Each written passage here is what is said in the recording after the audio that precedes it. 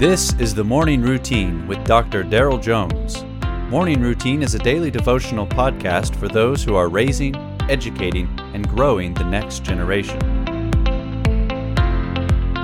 Well, good morning. How are you this morning? It is September the 13th. Yes, it is.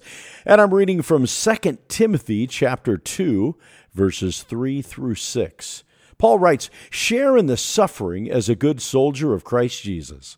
No soldier gets entangled in civilian pursuits, since his aim is to please the one who enlisted him. An athlete is not crowned unless he competes according to the rules. It is the hard-working farmer who ought to have the first share of the crops."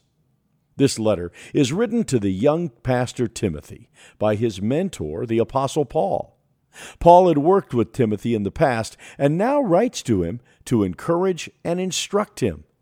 We gather from the letter that Timothy is somewhat timid, perhaps lacking the confidence and fortitude he needed in a tough ministry situation. In today's text, Paul uses 3 illustrations to encourage and challenge Timothy. First is the image of a soldier. Paul says, "Suffer hardship with me as a good soldier of Christ Jesus."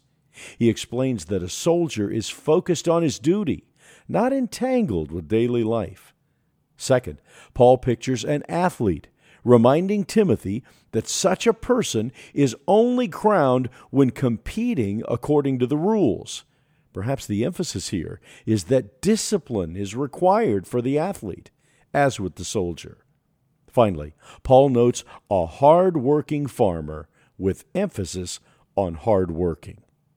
So Paul tells Timothy to be brave, willing to suffer, disciplined, and hard-working in the task to which God had called him.